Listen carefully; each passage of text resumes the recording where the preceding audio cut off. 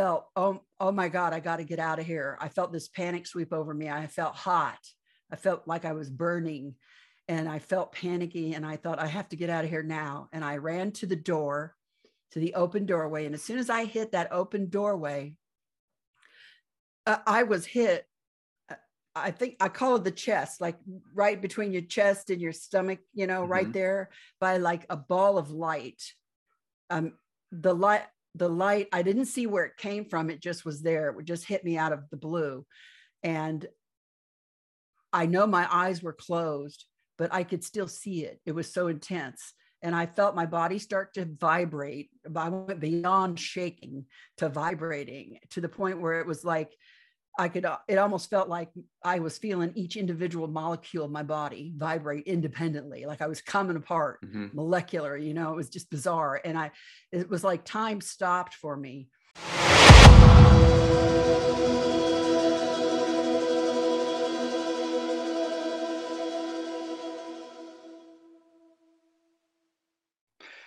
Well, since 1983, Debra Kauble's life went from normal to experiencing incredible paranormal encounters. She's been searching for answers and the truth since then.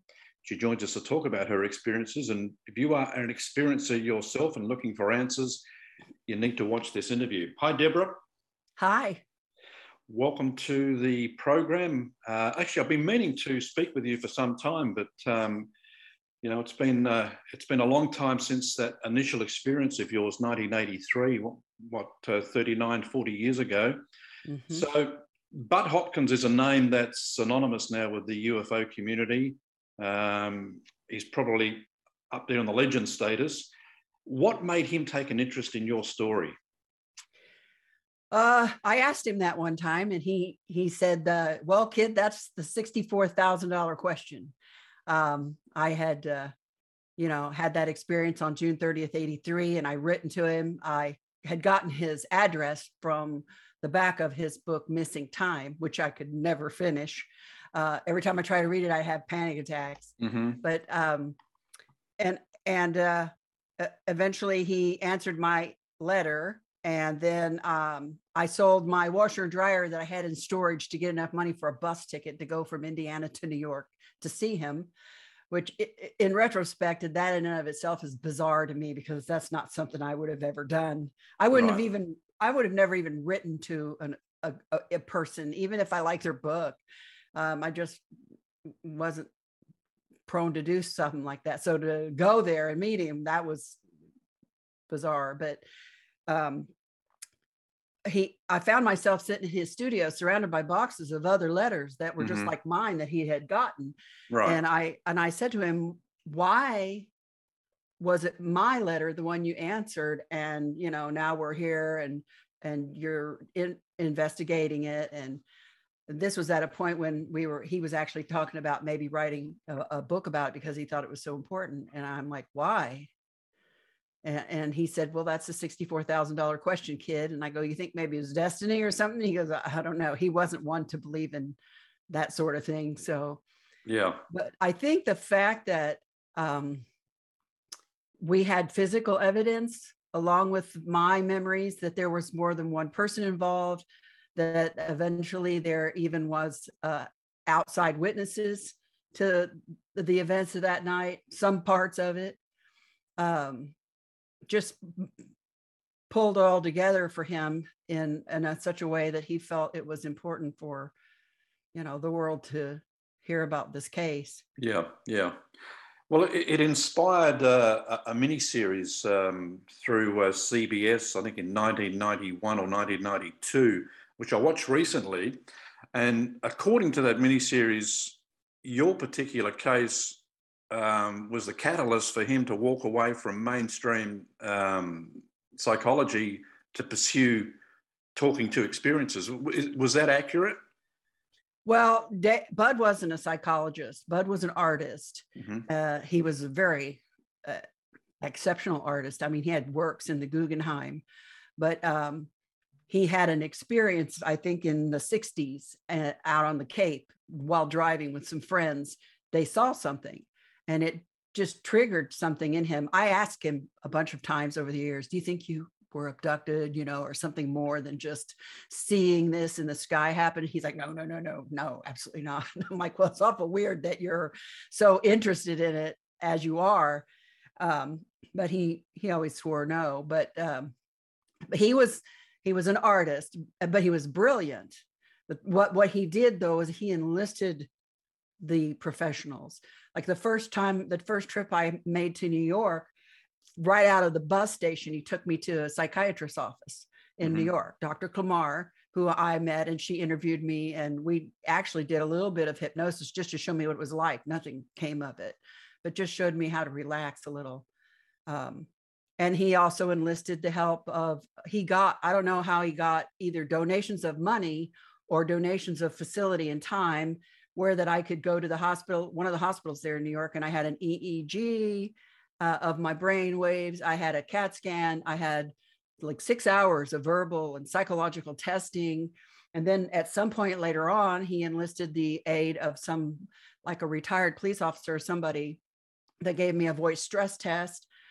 So he reached out to the professionals for help for him, and it did it for me, you know. So he also set up like a buddy system and a support group system, which, you know, 35 years ago was hard to do without the internet, or, you know, or even cell phones. So I did a lot of letter writing. I made lots of short phone calls with people. He did everything he could humanly possibly do to help me, you know, with that. And it did interfere with his art after a while, because after Intruders came out, he was in such demand by so many people all over the world that it kind of, you know, took him away from some of that a little bit. And I always kind of felt guilty about it, because that was his first love, art, you know. Yeah. Well, can you take us back to the beginning? When did the paranormal stuff begin in your life? Was it 1983? It was 1983. That was the event, the main event that triggered everything. And that's what Intruders is centered around. But I had strange things happen to me as a young married woman. Before 83, I had something happen to me when I was a teenager. Before I got married, that even some strange thing happened to me when I was 5 or 6 years old, and I ended up missing for an entire day. Had half the little town I was in looking for me, and my older sister found me. And my older sister she's 11 years older than me. She also had some bizarre experiences. One in particular, I think her major one in 1965, when she was taking my mom to the bingo game. So we've had strange things happen to us our whole life. Yeah. To me, I thought it was normal. I grew up with, in even the little poltergeist stuff, people would say ghostly, or, you know, stuff like that. I mean, I thought everybody, that was just life to me. I didn't know it was, right. I didn't know anything. Yeah. Well, can you talk about the lead up and what happened during that period in 1983? What was it all about? Well, I was living with my mom and dad at the time. I just moved back home because I'd gotten divorced and had 2 little bitty kids and trying to get my life sorted out. And one evening I was about to go to the house. A friend of mine lived behind us, and I was about to go to her house and cut some patterns out. So I happened to notice a strange light. As I stood at the kitchen window and looked out, I noticed this odd light coming out of my mom and dad's swimming pool pump house. And that pump house was small. It was like a mini barn size. It wasn't, you know, very big. But I knew that light shouldn't be there. And I mentioned it to my mom before I left, but she didn't seem very concerned about it. So I'm like, okay. My dad was working second shift at a local automotive factory, so he wasn't not home at the time. So I was about to leave my 2 little boys with my mom, and I was a little concerned about that, but she wasn't worried. So I went ahead and left. And as I left, I decided to pull alongside of the house down the second side driveway and do a quick turnaround, just to look and make sure there wasn't any prowlers out there. And I'm not thinking UFOs or aliens by any means. I'm thinking burglars or, you know, prowlers. Dad had a nice workshop behind the swimming pool full of Indian motorcycles and radio control airplanes and things that he was working on, you know. So that would have been a big attraction for somebody who liked to steal things. Anyway, yeah, for sure. So as I drove back through on my way down the side drive, I did notice that the pedestrian door was open to the garage that was attached to the side of the house. But instead of stopping, I just went on over to Deanna's because it took like a minute and a half. And I called Mom and I told her that, oh, I seen the door open on the garage. And I asked her if she wanted me to come home. And she's like, no, don't worry about it. And I said, okay, well, I'm just letting you know, and then I hung up the phone and she called me back right away. And she said, I need you to come home right now. And of course, I felt kind of panicky because I thought, what? My mom never acted like that. She was never scared like that. It just weirded me out. And I think my girlfriend and her husband could hear the panicky kind of feeling in my voice because he yells over my shoulder, tell her to call the police. That's what they get paid for. Because I had told him when I got there, I need to call Mom and let her know I saw the garage door open, So anyway, she says, no, I don't want anybody here but you. She could hear him. And she said, no, I don't want anyone here but you. And I'm like, okay. So I left the house and went back to Mom and Dad's and pulled up to the side drive where I had gone down before to check and got out. Mom was in the Florida room right next to the side drive. So I went in that way. And I immediately went to the trash compactor because there was a shotgun next to it. And Mom says, that's not loaded, right? And I said, yes, I know. But whoever is out there doesn't know it's loaded. And I'm thinking in my head, I can get close enough to them to hit them with it before they figure that out. So, and I always tell everybody the fact that I went out there like that, being so brave, was even out of character for me at that time in my life. I was 22, 23-year-old, young. I wasn't brave like that. I would do that now. I wouldn't think twice about it. But back then, that was just really strange that I did that. But I did. I went out, checked the pump house, didn't see anything.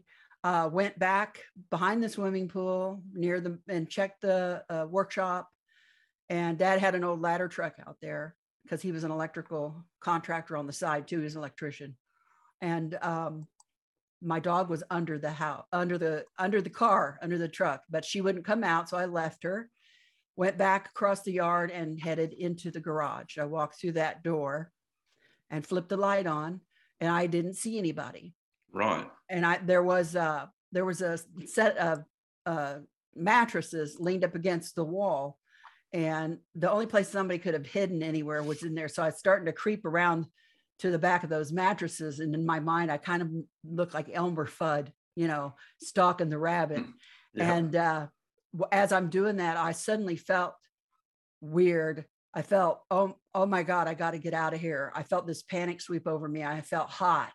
I felt like I was burning and I felt panicky. And I thought, I have to get out of here now. And I ran to the door, to the open doorway. And as soon as I hit that open doorway, I was hit. I think I call it the chest, like right between your chest and your stomach, right there, by like a ball of light. The light, I didn't see where it came from. It just was there. It would just hit me out of the blue.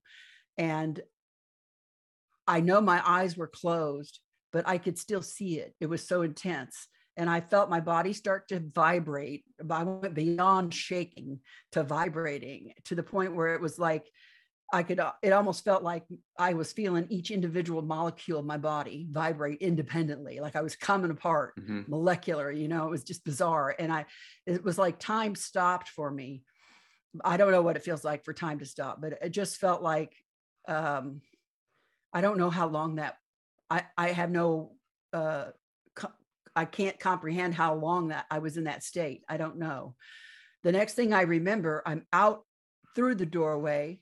I'm on the cement patio that's in front of the garage there. And there is, I feel a tugging on my right shoulder behind me down. And I feel this burning sensation in my right ear.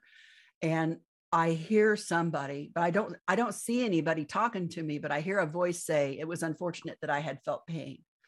And then at that point, I can't remember whether I noticed the ball of light out in front of me first, or if I noticed all the little kids in the yard, but there was a ball of light about 25 feet in front of me.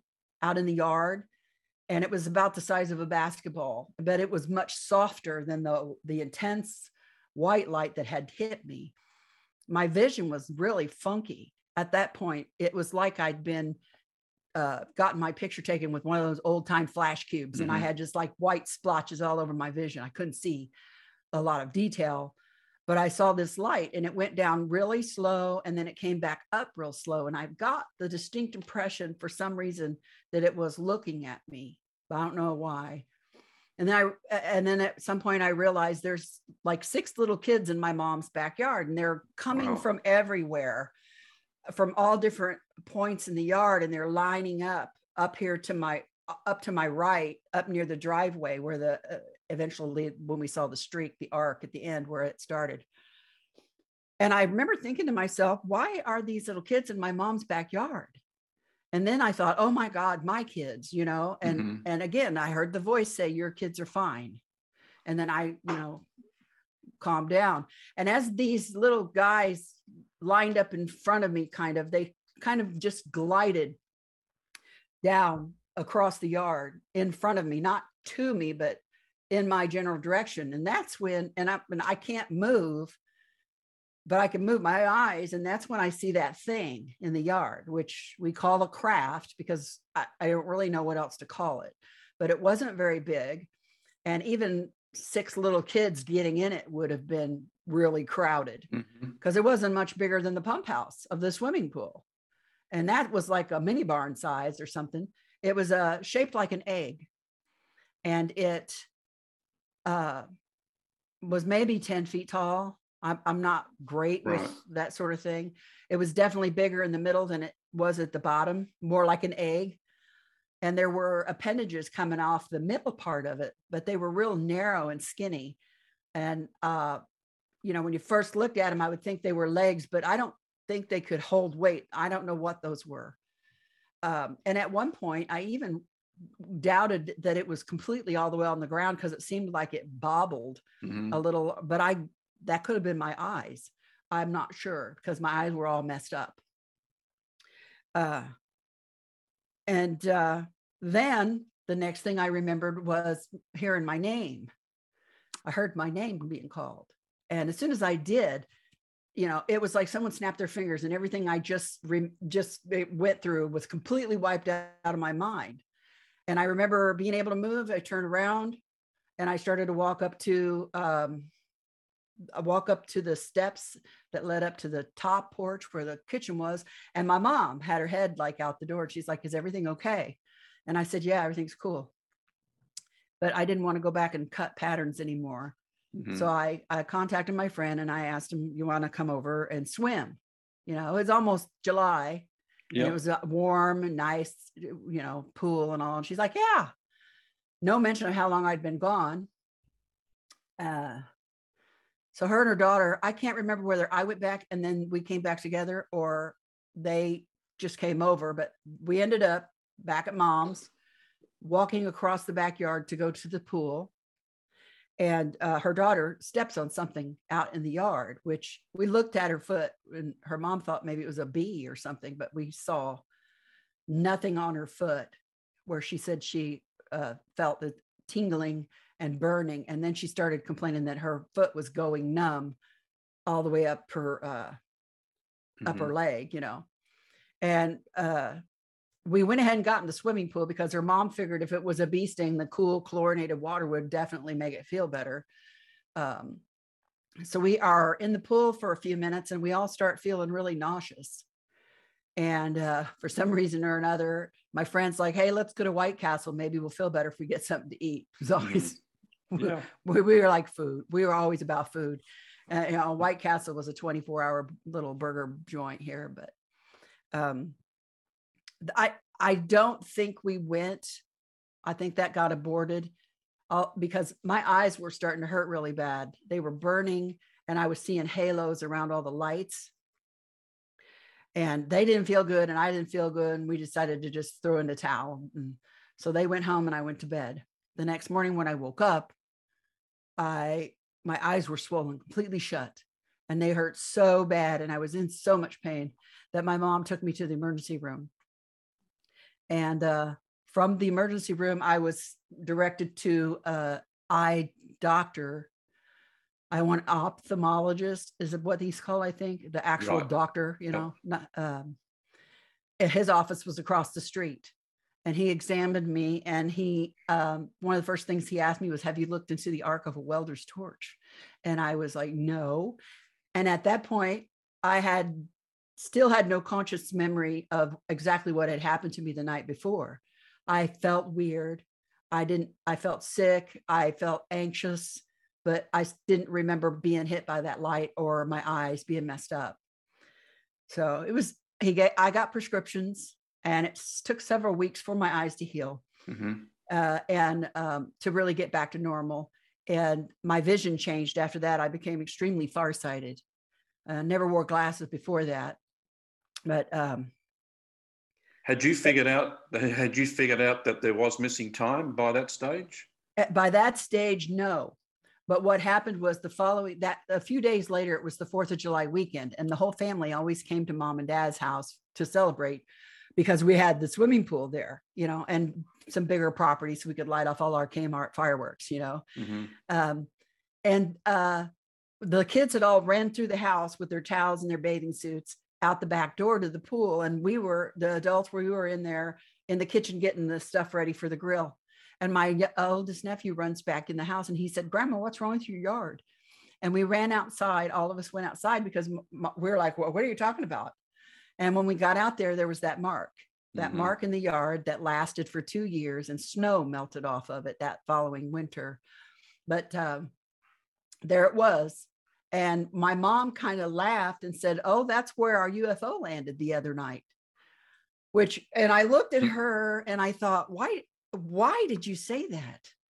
What? And as soon as that thought came in my head and I looked back at that mark, bam, it was like you could have hit me with a feather and knocked me over, because I started to remember that night, the bits and pieces that I told you earlier, the light, the kids, that egg-shaped thing. I looked at that mark in the yard, and all I could see were 2 big black eyes. And it was like, did that frighten you when those memories started to come back? Yes, it did frighten me. I thought I'd lost my mind. I thought I was having a nervous breakdown. I couldn't sleep at night.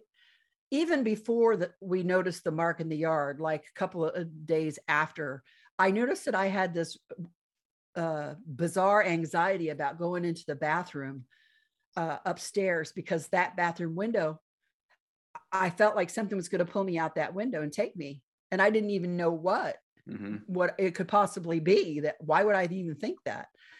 And that window overlooked the mark in the yard. And later I realized that has to be why. I would sit up in between my 2 boys. They were in twin beds in one bedroom, and I was in another. I would sit between their beds on the floor at night, all night long, like I was waiting for something, and I couldn't sleep because I had to protect my babies. And then when the sun would come up, then I could sleep. And my mom, you know, and Dad were up. And thank God for them, because I probably wouldn't have gotten through that first year without them. And for a long time, I didn't connect what happened that night with anything else. But as I started to remember more, like the event when I was newly married back in 78, which was even before 83. And the 2 gray guys came in my bedroom with this black box. Now, I always insisted that was not a dream. I tried to wake my husband up. He was laying in bed right next to me. And I thought, why is this guy not waking up? And when I first saw these guys in my bedroom, I freaked out. And I remember thinking, don't touch me. Please don't move towards me. Don't kill me. You know, I mean, just sheer panic. And then all of a sudden something took that away, and I was able to sit up in my bed, and they had this box that floated over to me. And I asked them, what is this? Can I have it? And they said, no, you can't have it. But when you see it again, you'll know what it is and how to use it. Then they took it and they left. And I tried to wake my husband up. He wouldn't wake up. I suddenly felt very calm, and I just went to sleep. But the next morning, the minute I woke up, I started telling him about it all. I was still animated about it, and he just thought I was crazy. And I called my mom and I told her. Well, my mom was more supportive, but she still, I think, thought it was a dream. And I kept saying, it's not a dream. I was wide awake and I saw them, okay. So, I just put it away. And so all those kind of memories started coming back. It was like the June 30, 83 was somebody pulling the finger out of the dike, and the dam is flooded, Yeah. Can you remember like all the details of what actually happened to you when you were taken aboard the craft and what they did with you? I still don't remember a lot of details.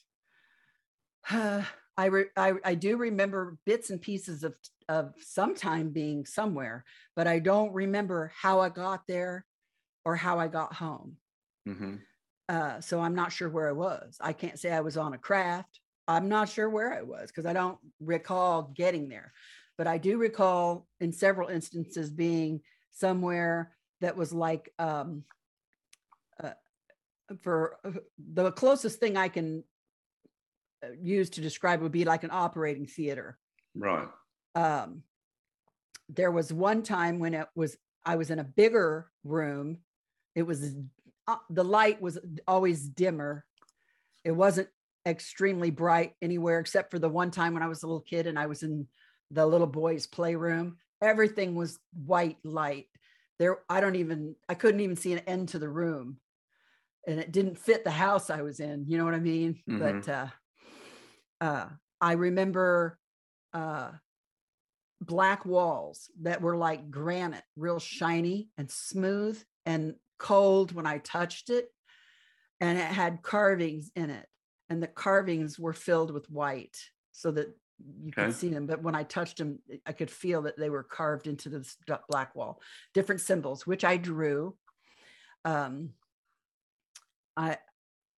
remember an archway, a giant archway in this one area, which had a table in the middle of it and an elevated platform.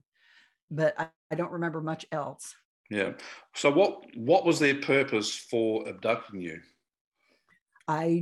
Nobody ever told me, so I don't know. I can guess based on bits and pieces of what I remember. When I was a teenager, prior to my missing pregnancy, in the fall, I was out driving around. Well, I was riding, my friend was driving around, and another friend was in the back seat, and we had a sighting of I first saw the light in the sky, and then my friend remembers the light being on the ground. And I remember our car being enveloped in this black smoke, like blackness, and feeling as if I were being pulled out of the car. And I remember a medical exam that was extremely painful, that included gynecological, exam. And then I found out I was pregnant. I think the first pregnancy test I had was in February. I have the medical records from it all. I can't remember the exact dates because it's been like 45 years ago. Yeah.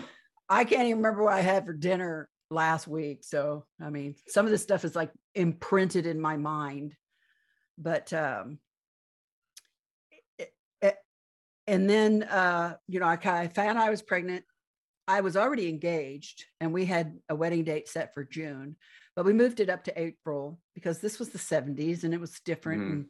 And my parents didn't want me to, be this big and be getting married. So,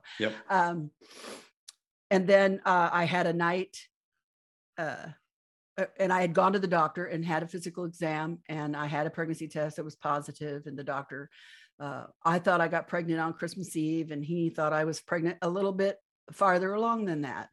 But in retrospect, then I look back to the event that happened in the fall, and it made me wonder what actually went on then. Because I've always said, and I will always say, I got pregnant with my then fiance's child, and always said that, that's normal. That's the normal thing to think and behave. And then had a night where I babysat for my sister. And I as I was laying on the couch watching TV, I had my back to the TV at that point, but I felt something stroking my spine along my back. And it startled me at first, but I instantly felt calm. And I immediately had it in my head, oh, it's just my little niece. And I fell asleep. And when I woke up, I was in my little niece's bed, and it was morning.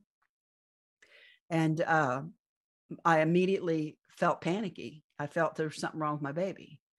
And I went to the restroom to check for problems, and everything looked normal.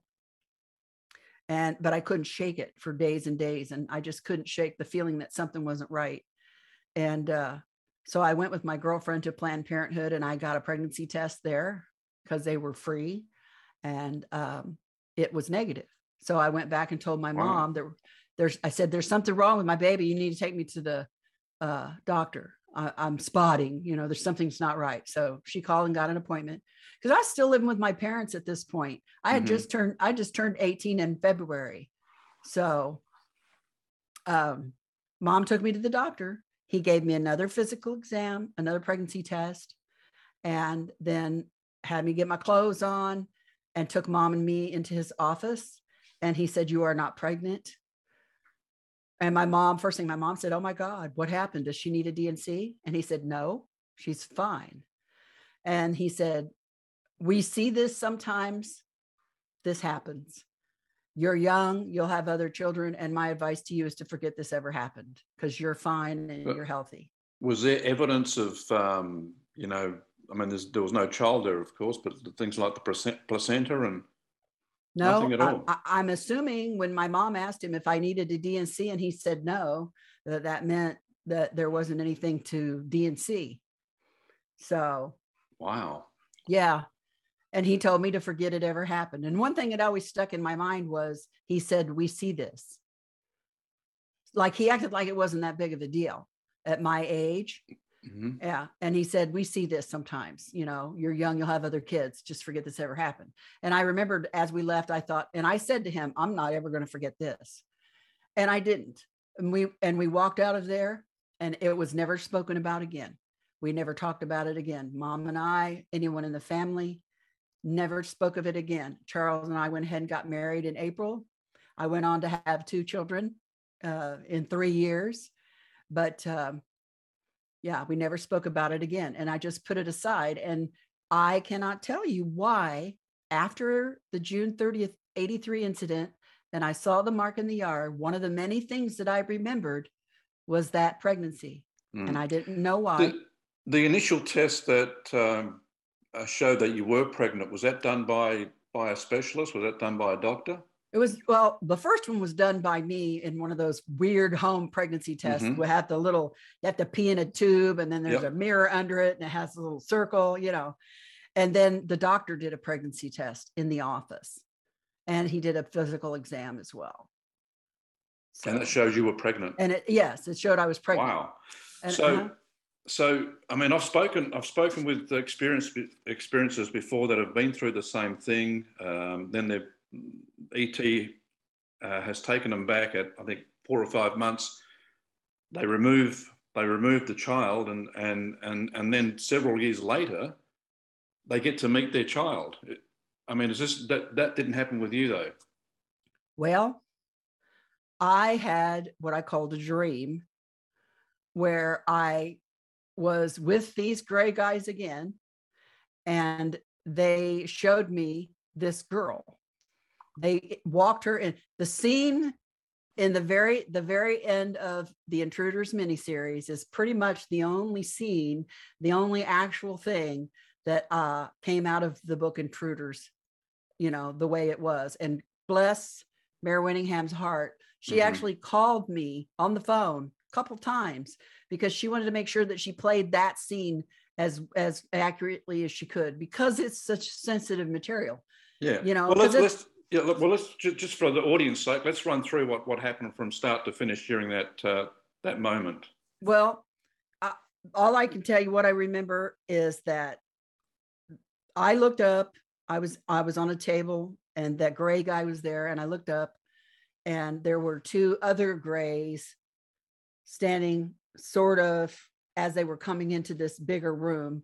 And in between them was this little girl, smaller than them, but she looked mostly human.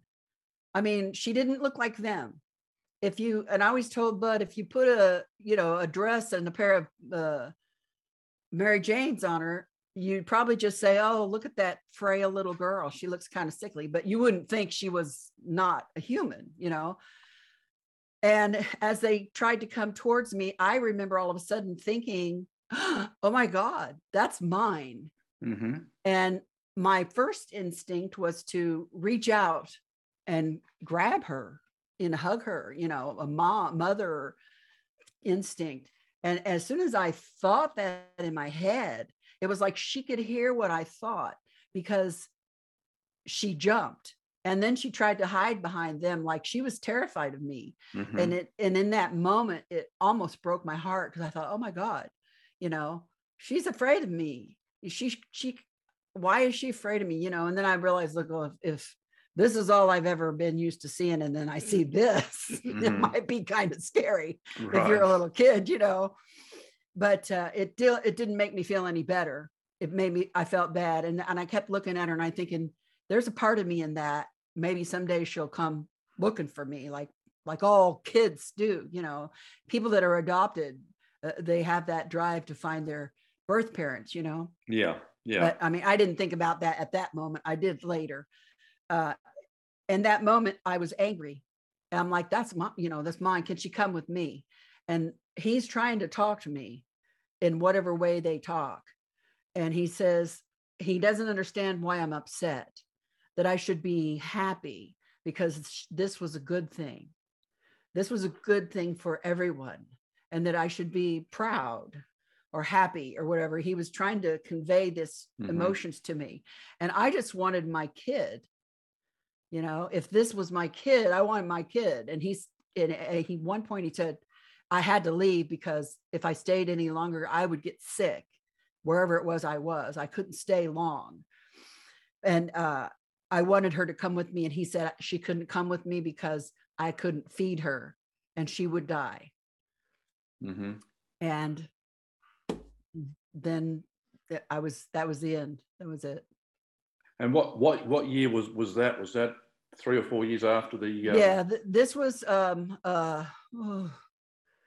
I'm trying to think. I think this was in like maybe April or May of '94, and I had an experience where I had woke up out in Mom's backyard. I woke up laying out in the backyard, and I remember seeing this horseshoe-like shaped craft above me. And it took off. And I remember getting up and trying to go back in the house, and the house was locked. And I banged on the door and yelled, and my mom came down and opened the door and let me in. And I think that when Bud asked her about that later, she didn't have any conscious recollection of unlocking the door and letting me in. So never could really quite put that together. But so I think this was sometime in mid '84. Right. And that whole, I'm trying to think. So it had been several years. Yeah. Have you heard from the same aliens again and had any progress on your child in a report on it? Nope. I haven't had a spectacular physical contact, like the whole 80s thing. There was one time back in '92, it was either right before or right after I had a complete hysterectomy. We lived down on the farm, and it was me, my late husband, our house guest, and her daughter witnessed something walking down the road towards us, because we had heard a beeping sound outside and saw flashing lights. So we ran outside to investigate, and I had my nightgown on, and I wasn't physically well. So, but I don't know if I was about just ready to go get my surgery or I just had it. But and we had a video recording of it, even though you couldn't see anything because it was dark out. My late husband had recorded it. You could hear the beeping sound, and you could hear the cows in the barn moaning. And then you can hear my my house guest daughter say, "Mama, what's that walking down the road toward us?" And then you can hear my house guest scream, and then the tape cuts off and it doesn't come back on. The tape counter jumped 18 minutes. Wow. And that tape, I think, is gone. Because we were hit by a tornado in 2013, and I lost a lot of almost everything I owned. So some of that stuff that I had was destroyed. So there's a possibility there that you were taken for 18 or so minutes. All of us were down there, so it could have not just been me, but everybody. But I don't have any other memories other than what I consciously remember, and that was pretty much the last time that anything like that's ever happened. Yeah. I did have a dream, and then when we lived in the apartment complex, I was sitting at the kitchen table. I was having a cup of coffee and smoking a cigarette, and I was looking out on my patio, and I had one of those privacy fences that you could see in between the slats. Yep. And I looked up, and this wasn't a dream. This really happened. I looked up, and there was a person. I could see the eye, and I could see them, that they were like maybe a 10-year-old kid. And I could see him looking at me through the slats. And at first I thought, "Oh, go away, brat, get out of my yard," or, something like that. And then I looked at it again, and I thought, oh, wait a minute. It's why, first of all, this child has white hair. This child has all black on, even down to the shoes, long pants, everything. And it's summertime. Who the hell dresses their kid in black in the summer, all the way, even the shoes were black. And I thought, wait a minute. And I stood up, and when I stood up, she took off running, and I ran out the patio door. I went through the gate to the, through the fence, and I looked both ways down the alleyway or whatever between the buildings, and there was no one there. I ran down to the end, and I ran to the other end and looked. I never saw this kid. And I never saw this kid again. And in the back of my mind, after it all happened, I thought, was that her? That was your daughter. Was that her? I mean, it all started clicking to me, but by then she was long gone. So. Yeah. Do you feel any animosity towards these ETs? I used to more now than used to back when I was younger than I do now. Mainly over, my being pregnant and then not being pregnant, having to deal with all that. And, and then I didn't really want Bud to put it in the book. I didn't even understand why I said anything to him. But then after I found out he was getting thousands of letters from women all over the world that had the same thing, I kind of understood, the bigger picture. But, and I don't feel like whatever contact that I had with whatever it was I had contact with was malevolent.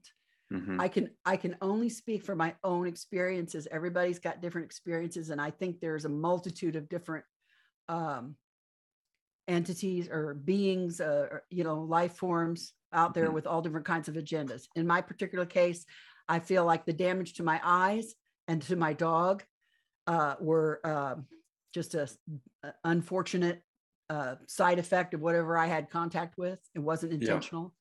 Yeah. And I feel like that if that child has any part of me in it somewhere, eventually I'll see her. Yeah. The miniseries, the scene, the last scene that you talked about when they took you on the ship to meet your daughter, in the series itself, they showed rows and rows of children in incubators. So to me, that suggests there's obviously some sort of an alien agenda. What it is, I don't know. Whether it's going to harm us in the future or it's going to benefit us. I mean, have you got any idea what their agenda would have been? I felt, and this is just my theory, I have no idea. If I said, that I know who they are, what they are, why they're here, what they want, I don't know for sure. This is just my gut feeling, my opinion. I felt a connection to this one particular grade. He was a little different than the rest of them.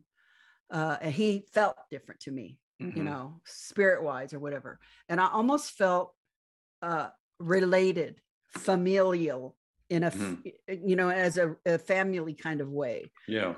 And, you know, the way he kept trying to say, this is a good thing. This is good for everybody. You know, why are you angry? Why are you upset? You should be happy. This is a good thing. You know, I just felt that, that, you know, I've had the thought in my head many times, okay, we're all hybrids. You and I and everybody, we're all hybrids on this planet. I feel that there was intervention early on that changed the course of the way we evolved. And I just feel like that. And there's even been times when I've thought that maybe some of what I've had contact with might even be from the future, somebody's from the future. Right. So, I mean, but I don't know. And I'm not a scientist and I don't know about stuff like that, but I just know that's my gut feeling. But yeah. Have you met and spoken with other experiences that have gone through the same thing? Oh, yes. In almost 39 years since that happened. And early on, I went around with Bud a lot he did all the talking, but you know, I would be there for him support. And eventually I would get enough nerve to stand up in front of a crowd and speak, even though I thought I was going to have a heart attack. But I got to meet hundreds of people. I think he mentioned something like 2,000 in the section. I think it was in the book. So that's amazing, because your mind starts to run at 100 miles an hour. So what are we talking here? I mean, how many people around the world have had similar experiences to yours? Are we talking millions? I would think so. Look, I've had the same website for 20 years now, maybe, which I put that up originally. This was before Facebook and all that. Yeah. So there would be a way for me to be able to have contact with other people like me. And I'm coming up on 3 million views here real soon. So, and that's just my little teeny weeny slice of the world here, you know? Yeah. It's quite amazing. Where do you think you'd be today without Bud Hopkins? I have no idea. Everything about my life would be absolutely unrecognizable had I not met him, had I not had that experience. People ask me often, you know, as traumatic as that was and scary and everything, would you, if you could go through life and not have had that, would you change things? And I say no. Then that's because without that experience, I wouldn't be who I am today or where I am today. I would not have the life I had. And the biggest part of that is Bud. Bud changed the entire course of my life. And in some ways, I feel like he almost saved my life, because I don't know how I would have been able to function had I not had the assistance from him and all of the professionals around me that he enlisted to help me, you know. Yeah. I'm fortunate because I got him early in his career. You know, once Intruders took off, he was in such high demand that I didn't even get to talk to him on the phone, but maybe once a year, you know. Yeah, and if I kind of didn't want to let him go because he felt like a father figure to me, but I knew that other people needed him. So I think it's fair to say changed the whole course of how we look at alien abduction now. And he started off the good work, and others are now continuing on with it. Do you think you were earmarked specifically, and if so, why? And does your family have a history of alien abduction? Well, that's a question that I've asked myself a million times. You know, why am I here? Why did this happen to me? What, you know, did I do something, or was I born a certain way? You know, things about me changed after June 30, 83. Did I have this contact because I was able to do this before, or was I able to do this because of the contact I had? That was a residual effect of it, you know, the other things that I've done. But my mother had some strange things happen to her when she was young, which I didn't even know about until Bud came and started to interview the family. Mom had never said anything about it. My mother was adopted when she was 2. She was taken from an orphanage in Louisville by a master sergeant in the Army, and she was taken to China, and she lived there for 2 years. And then then they brought her back to the United States, to Rhode Island, and then back to Kentucky, where she met my dad. But so we don't know a lot about her actual birth family, but she had a mark on her leg, the same exact kind I have. I thought mine was a birthmark, that scoop mark on the shin. And her recollection of getting that scoop mark was being chased through the woods by a little boy who wanted him to play with her, and falling and having this stick poke her in the leg. Oh. But yet she, it's somehow connected to this little boy who wanted her to play with him and was chasing her. And for some reason, she felt compelled that when Bud asked her about weird things, to tell him about that. So that speaks volume too.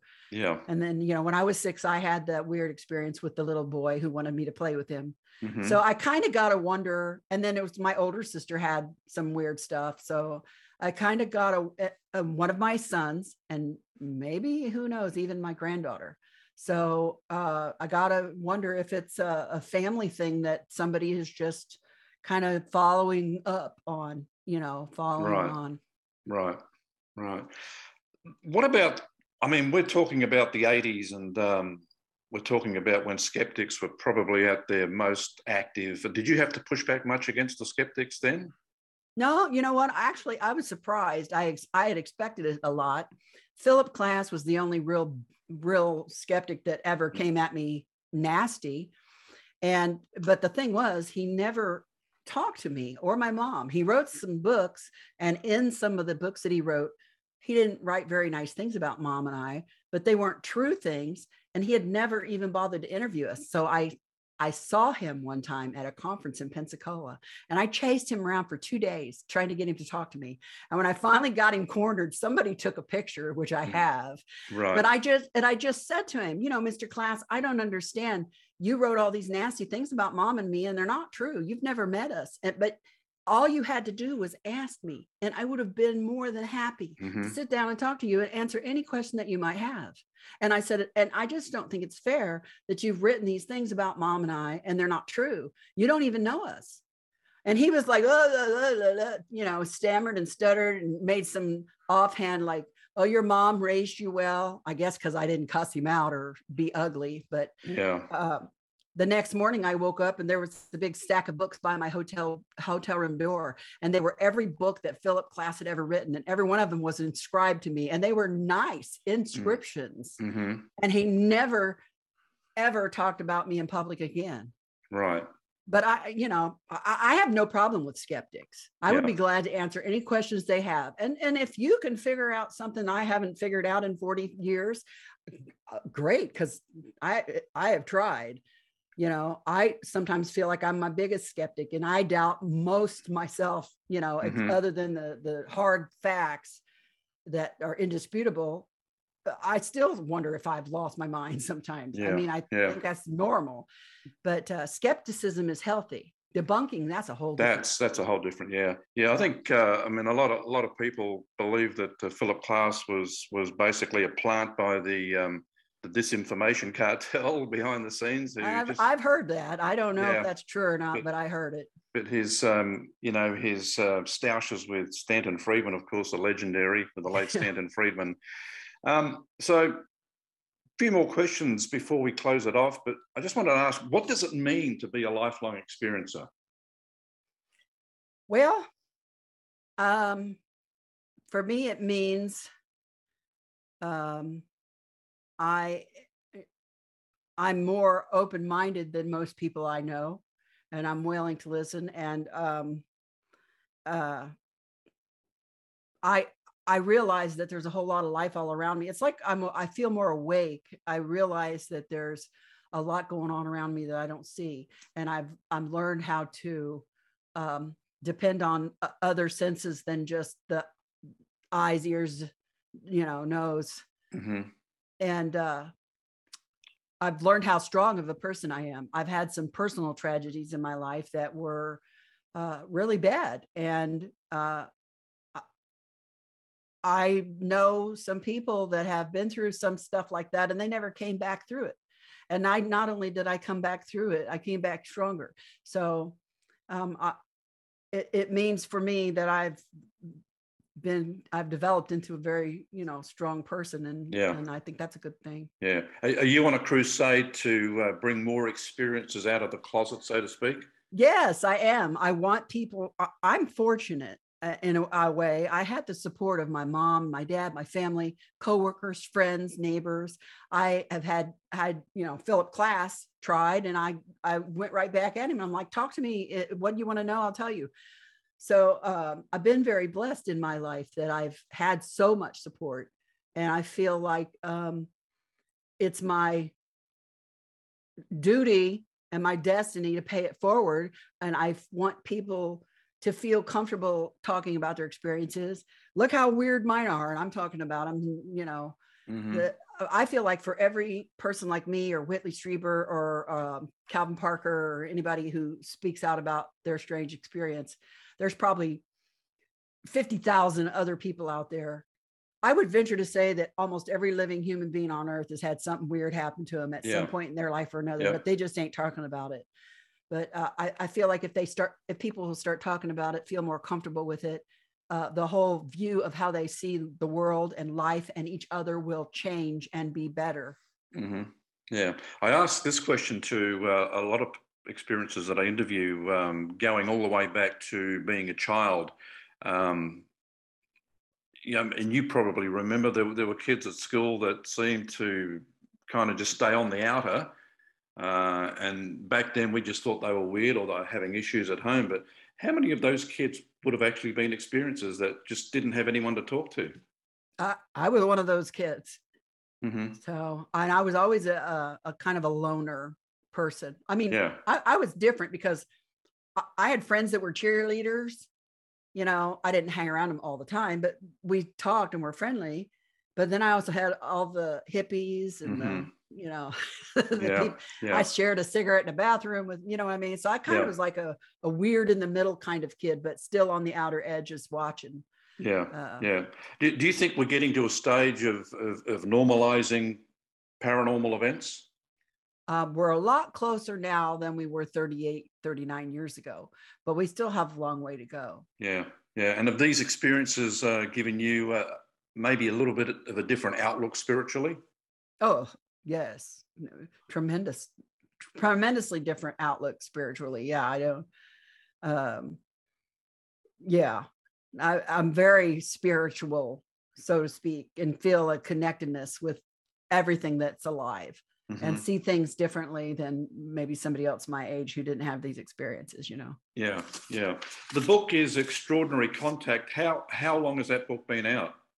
It just was published in August of 2021. By August Night. Mm-hmm. Yeah. Some of the chapters are intriguing. I've gone through the book. Government involvement, that just caught my attention straight away. That's one of the chapters. Yeah. There's a little touch of some strangeness there that we're not sure about, but that's what I think it was. Yeah. Another one was a chapter titled New Abilities. Mm-hmm. What I mean, just for the audience sake, can you give them a brief example of what they can expect to read? Well, when I was a kid, I was helping clean my mom's brass handles on her. We had taken them off of her cabinets, and I was rubbing them to clean them, and they started to bend and twist. Mm-hmm. Wow. And my sister yelled at me, and I didn't even know I was doing it. I wasn't paying any attention. And then I had my IQ tests from high school transcripts that I had to get, which score was 110, which is respectable. But then my late husband convinced me that I should try for Mensa. This was when I was in my early 30s, late 20s. And I have my test scores in there. There's two different tests. And I think one was 135 and one was 141. And this change, happened after June 30, 1983. And when I had this kind of mind expanding thing. Yep.